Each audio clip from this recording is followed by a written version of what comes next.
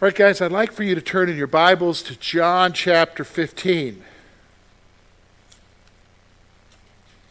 John chapter 15. I'm going to remind you we've been working our way through the Gospel of John for several months now. We're up to chapter 15. We're in that section of the Gospel. It starts in chapter 13, goes all the way to chapter 17. It's 25% of the Gospel, but it's John's record of what happened in one evening, the Thursday evening, where they were in the upper room and then making their way up to the Mount of Olives where he would be betrayed. So it includes a lot of teaching from Jesus that is basically what we need to know because he's getting ready to leave. He tells them, we already know that he's left. And it's encouragement because, again, our purpose is to get to know him, but as we know him, we get to know ourselves. And really, he's trying to tell us what we need to do while he's away. And I think that's so important when we come to chapter 15. Chapter 15, most scholars believe, is not being communicated in the upper room because if you look at the last verse of chapter 14, he says, let us go. Meaning we're going to leave the upper room. And so the very next thing he's going to talk about is a grapevine. And obviously they must be seeing something so he could use an illustration. So they're on their way to the Mount of Olives. And so what we're going to talk today is about the relationship that we have with Jesus. Now, why do we need to talk about that? Well, I find that a lot of us have a limited understanding about what Christianity is in its trueness and what it is for you and I.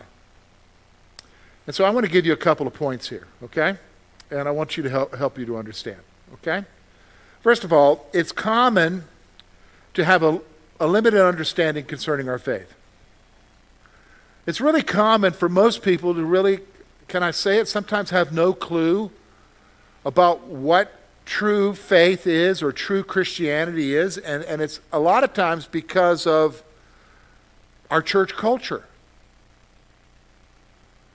Because if we were to sum up church culture and Christianity in just a few things, here's what it is. It's basically a few things. Show up, meaning attend Sunday school, church. Give, okay, so contribute. And serve. And then the rest of the week, do the right thing. And so we kind of break it down into those things. And so we want, when we want to introduce people to Christianity, most common thing we tell people is, especially if you have a loved one who's not saved, we'll say, I'm trying to get them to come to church. If they could only come to church. We say things like that. Now, there's nothing wrong with saying that, but it reveals something. It reveals our misunderstanding. Our misunderstanding that the main thing is church. Well, that's not the main thing. When you want people to come to Jesus, it's not so that they can become a part of the church. You want them to meet who? Jesus. To understand what you want them to have a relationship with who? Jesus. The church thing just happens after that. That's not the end-all thing. It's Jesus. And most people don't have that understanding. They have a sense in which it's something to do. It's something to do. And so here's the problem. So here's my second point.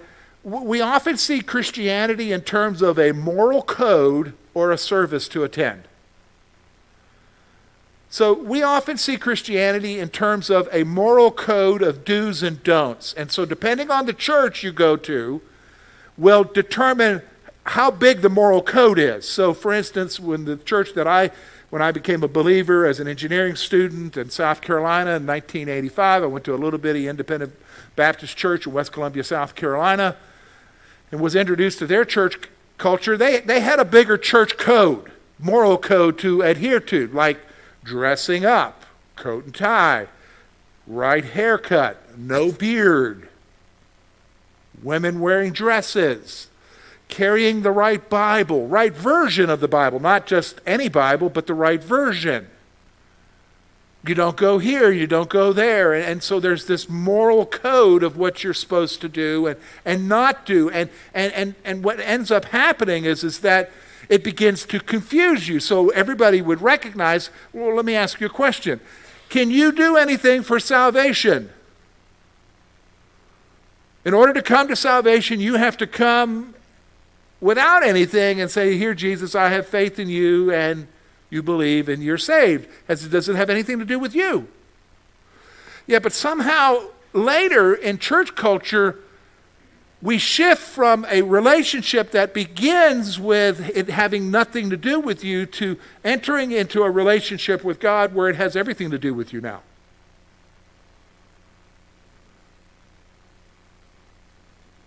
Where it's got, quote, everything to do with whether or not you're keeping the moral code. Or a service to attend. And you would judge someone's spirituality by how often they come to church. So I remember, when I went to Liberty University and studied there, of course I went to Thomas Road Baptist Church, and every year at that time, Thomas Road Baptist Church gave a perfect attendance award at the end of the year to the guy who showed up for every service, and they got a commentary set from Liberty Bible commentary set, or some other thing, to perfect attendance. And I remember even as a young guy thinking, does the guy even have a life? Surely sometimes you can't be there every Sunday. But that's what we reduce it down to a moral code or a service to attend. Now, I'm sure that as I'm saying that, I'm getting some pushback from some people in your mind. You wouldn't say that out loud, but you're thinking, I don't know, George, I don't know if I agree with you. Really? It's interesting. So I told you I'm in this Bible study. It just ended, and we were discussing a book that we were going through, and it was reflecting on the relationship with Jesus. And so one guy, although he accepted what we were talking about, he said, well, here's the pushback I'm getting. And he said, isn't it about what you do with the talent that you were given and the service that you're supposed to perform, and that's how you'll be rewarded, is based upon what you did with the talent you were given? And he goes to Matthew chapter 25. And so he said, the relationship thing, that's nice, but it's what you're doing for God. And I said, yeah, that's a great point. But did you notice the guy who got disciplined? The guy with one talent. So let me read to you what he says, okay?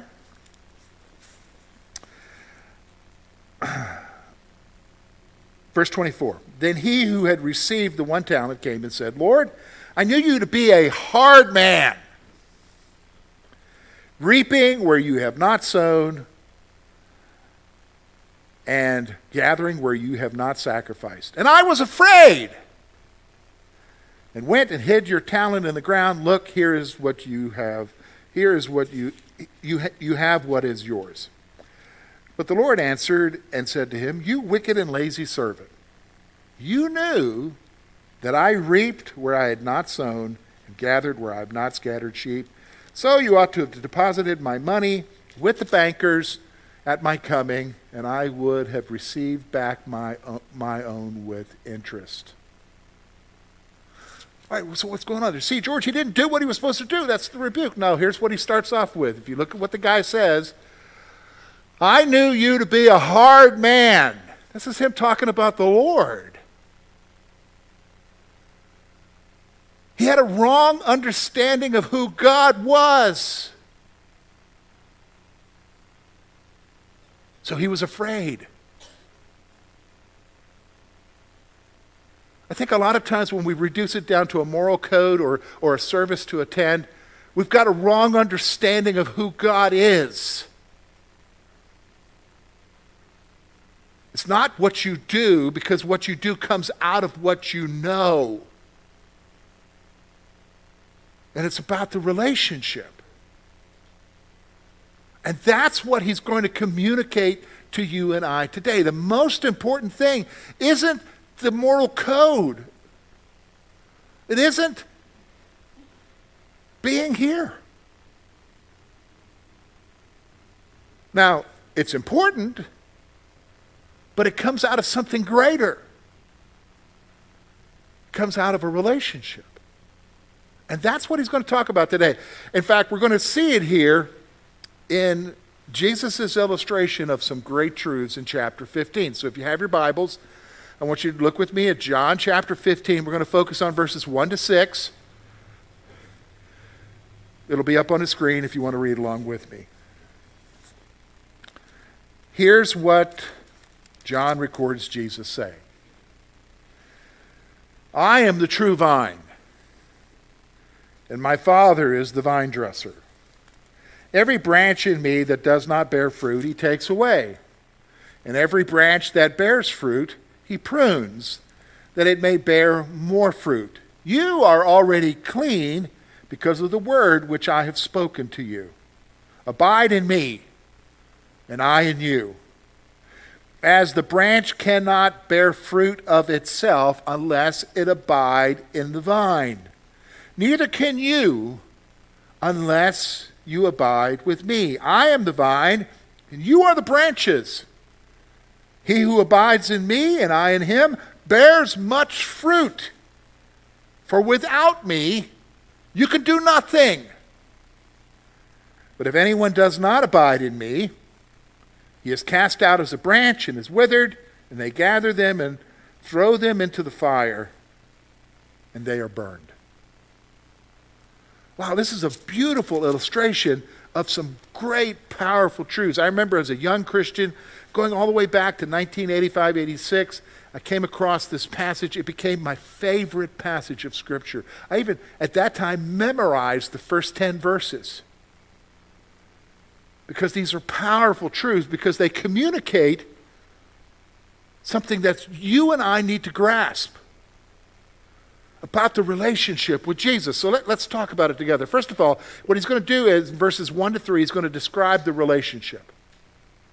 He's going to give you a description of the relationship, and then he's going to give a call to go deeper.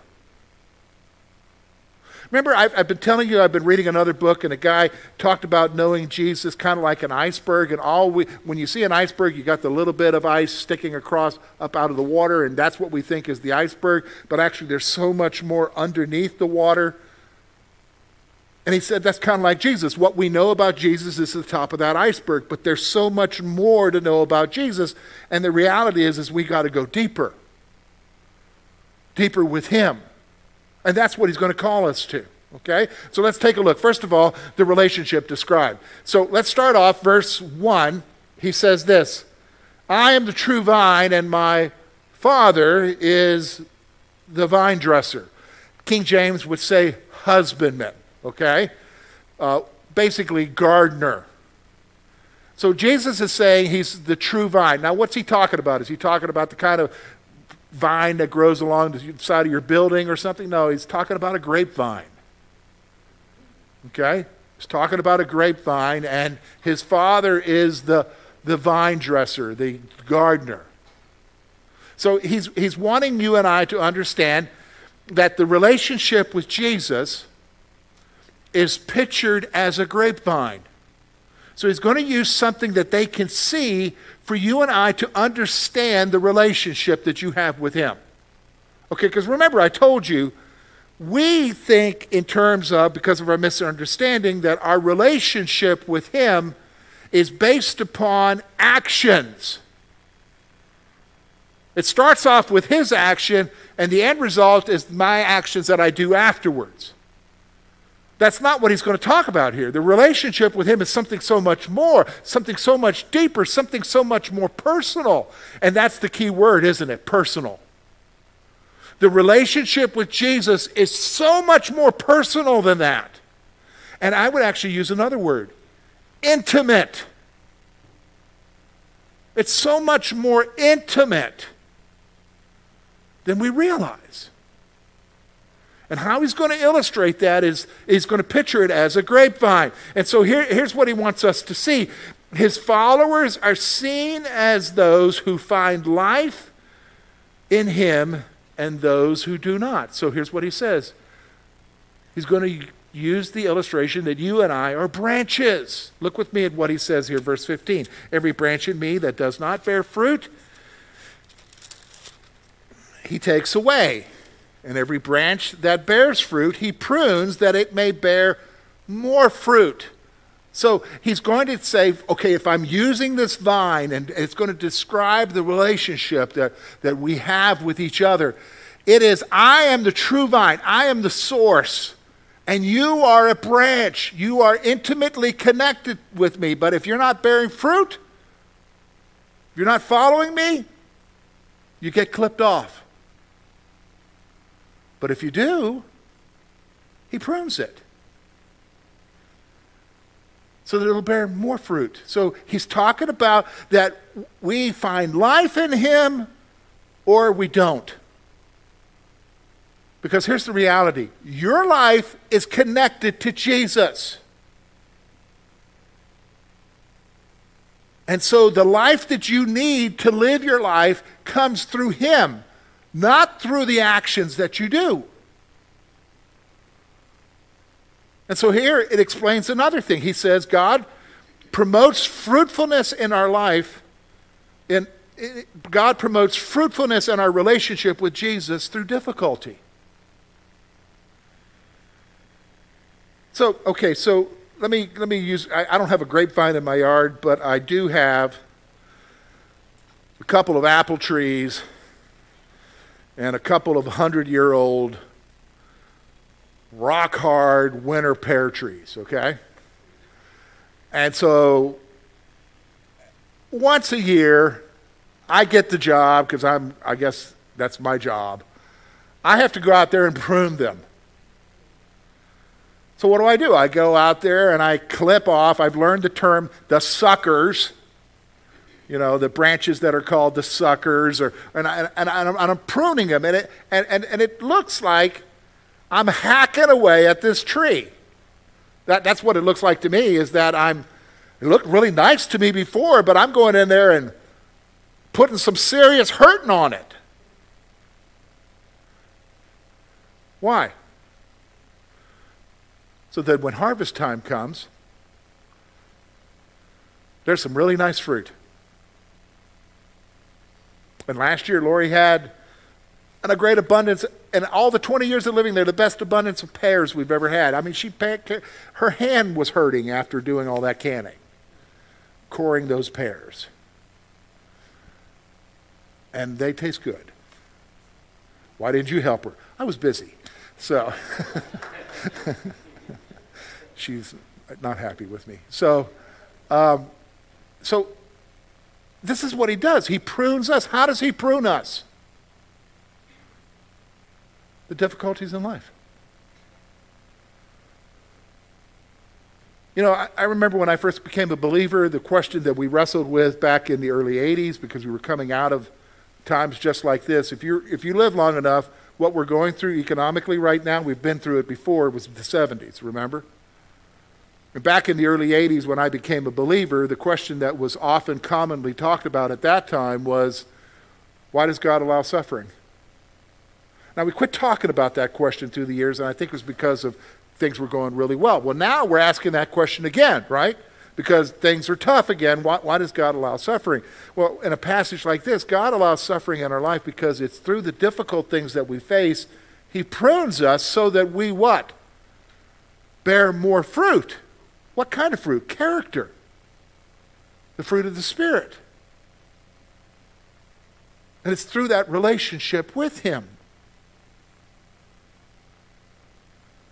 And so you and I find our life in him, and as we grow in him, the husbandman, that is God the Father, he prunes us so that our relationship with him cultivates more. And I know that. You know what? 1985, I came to Christ. It is now 2022. I've been a believer that long now, but I'm going to tell you something.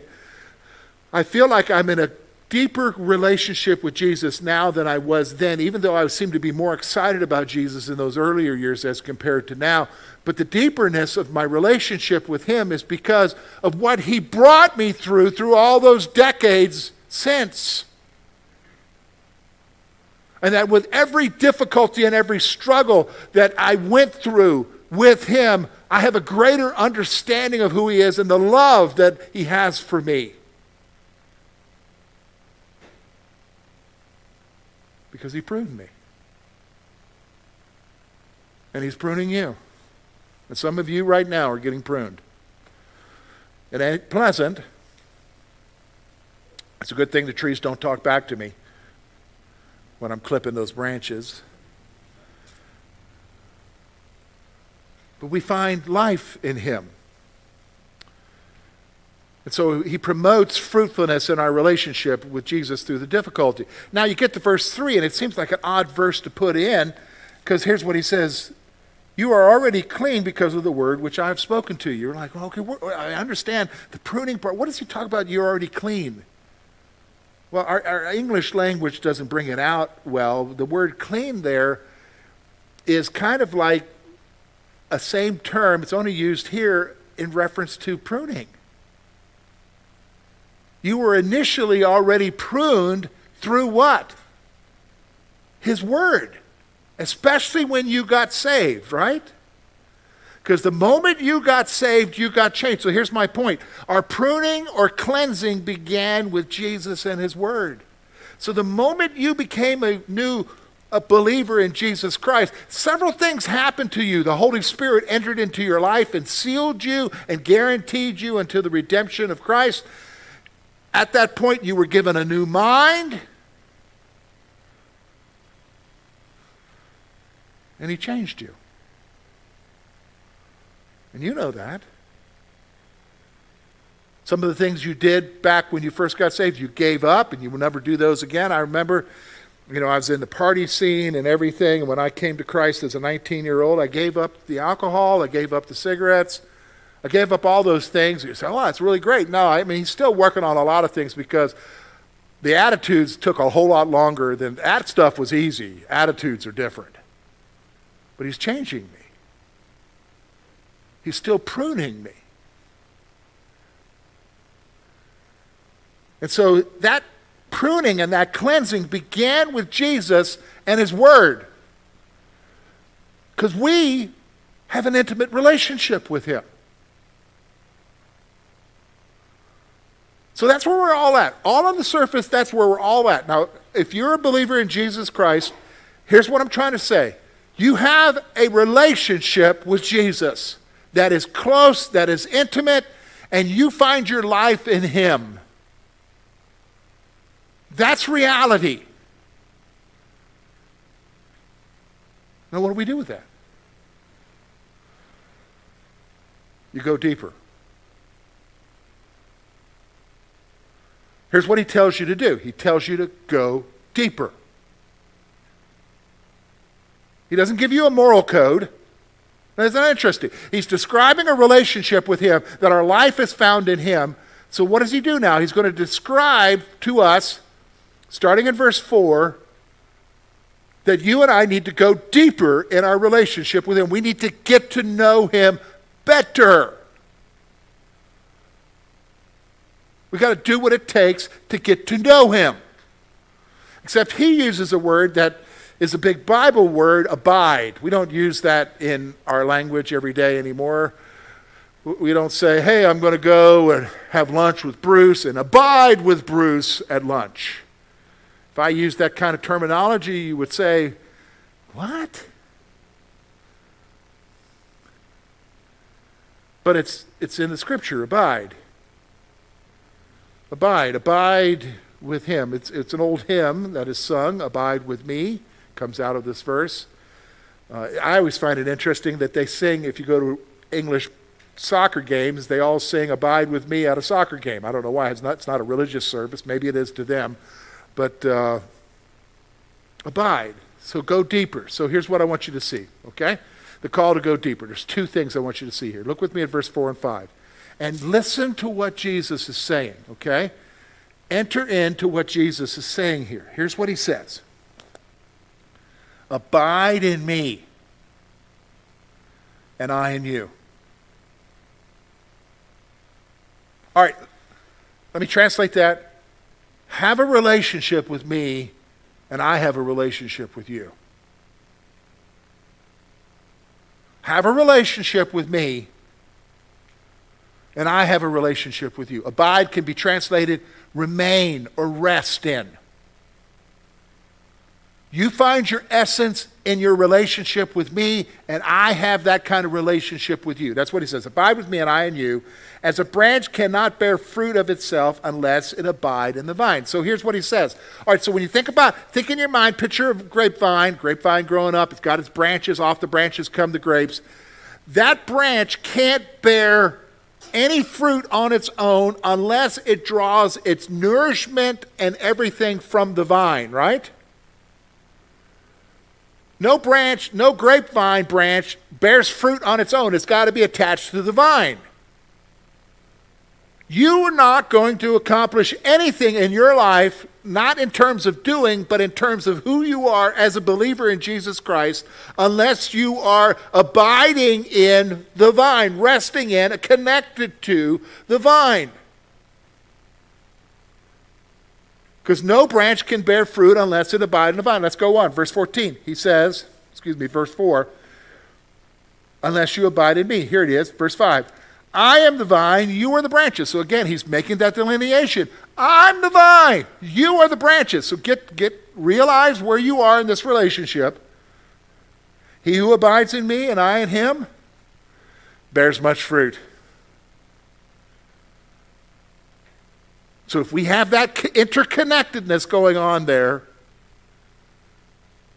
we're going to bear fruit. You're going to be who Jesus wants you to be. For without me, he says, you can do nothing. I mean, our lives would be meaningless without him. And then to help us to understand, he says, verse 6, if anyone does not abide in me, he is cast out as a branch and withered, and they gather them and throw them into the fire, and they are burned. Now, two things I want you to see here. First one, here's this. Go deeper with Jesus, because you can do nothing without him. Go deeper.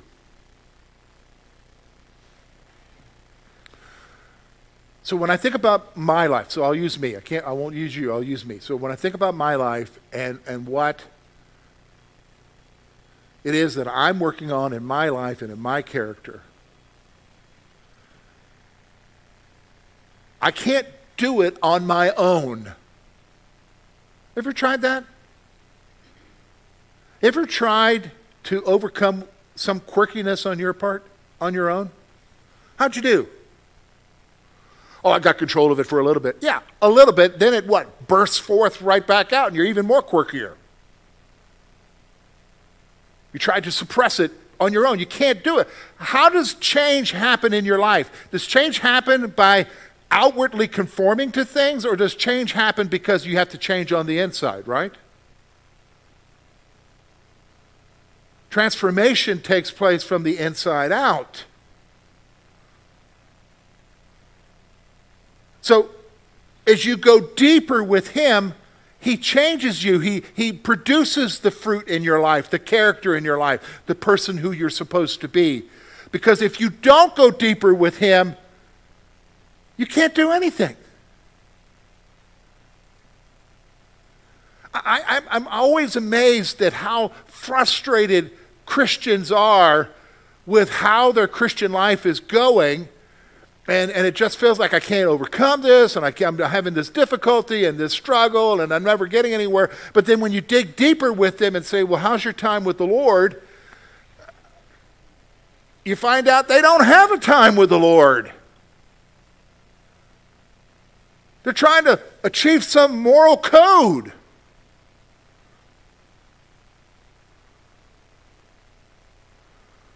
And let's just be honest. You know, I've been around a long time.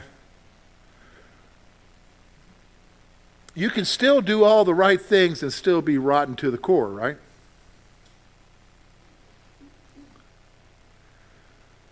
And not change at all. And it's about change.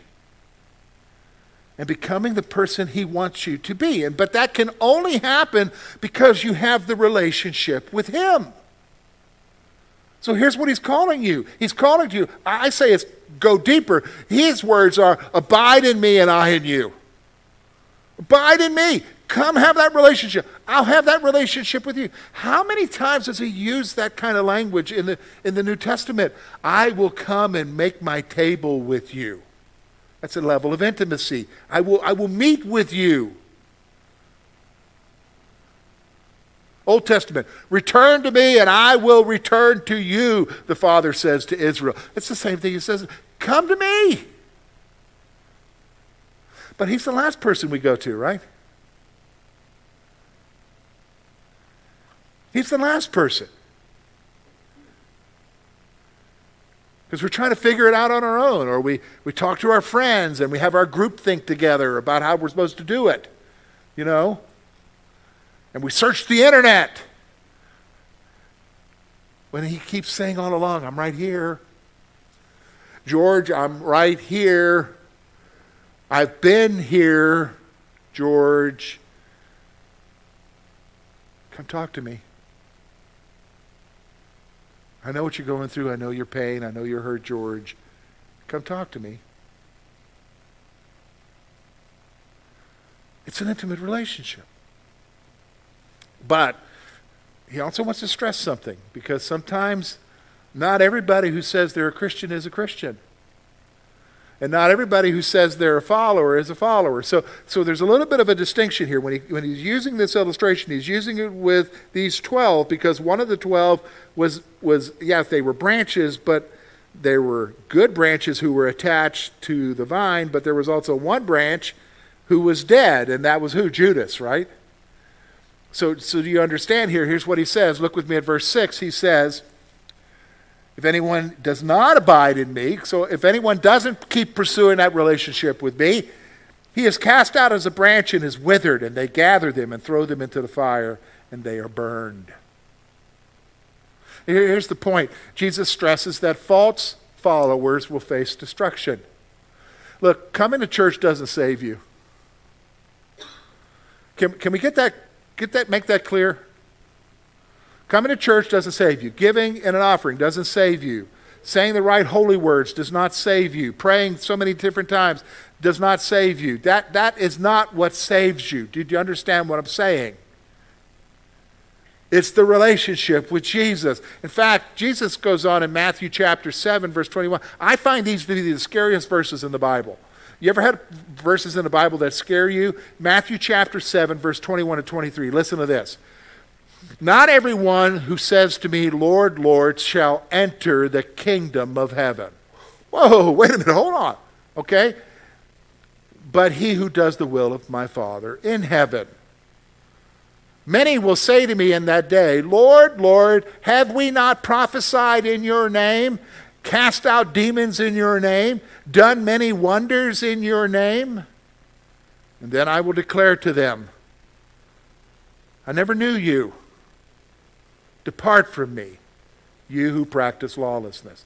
That's got to scare you, right? Here you are, you go to be before Jesus, and they're like, oh, Lord, here I am, I love you, I'm ready. And he's like, who are you? Who are you? I don't know you. That's got to be scary, right? And he says, get away from me, you who practice lawlessness.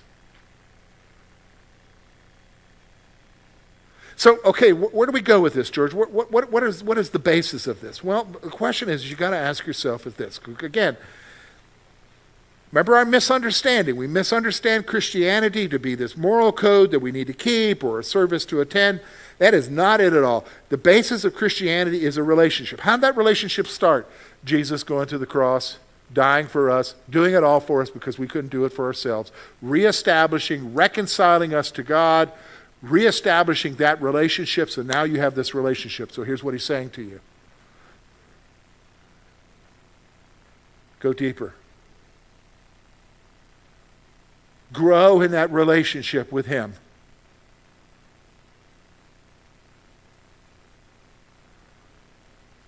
We got to do it.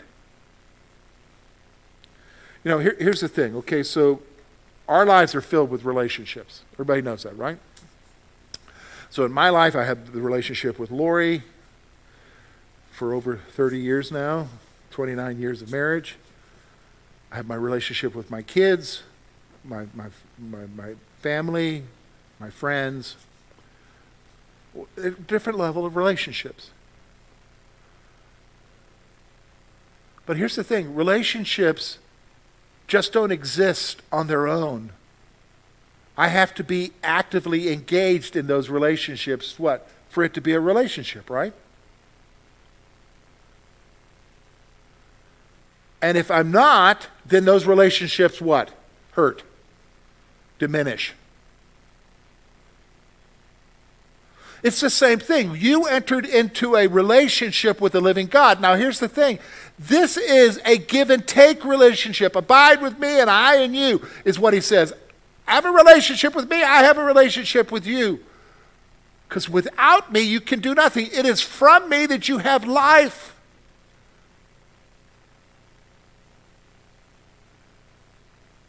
So go deeper.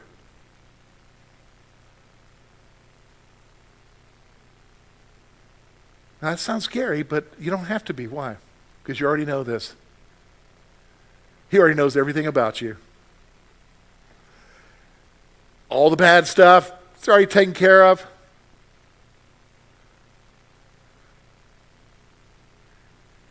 And he loves you. And nothing can change that. So go to him. And allow him to change who you are. And he will. Let me pray for you.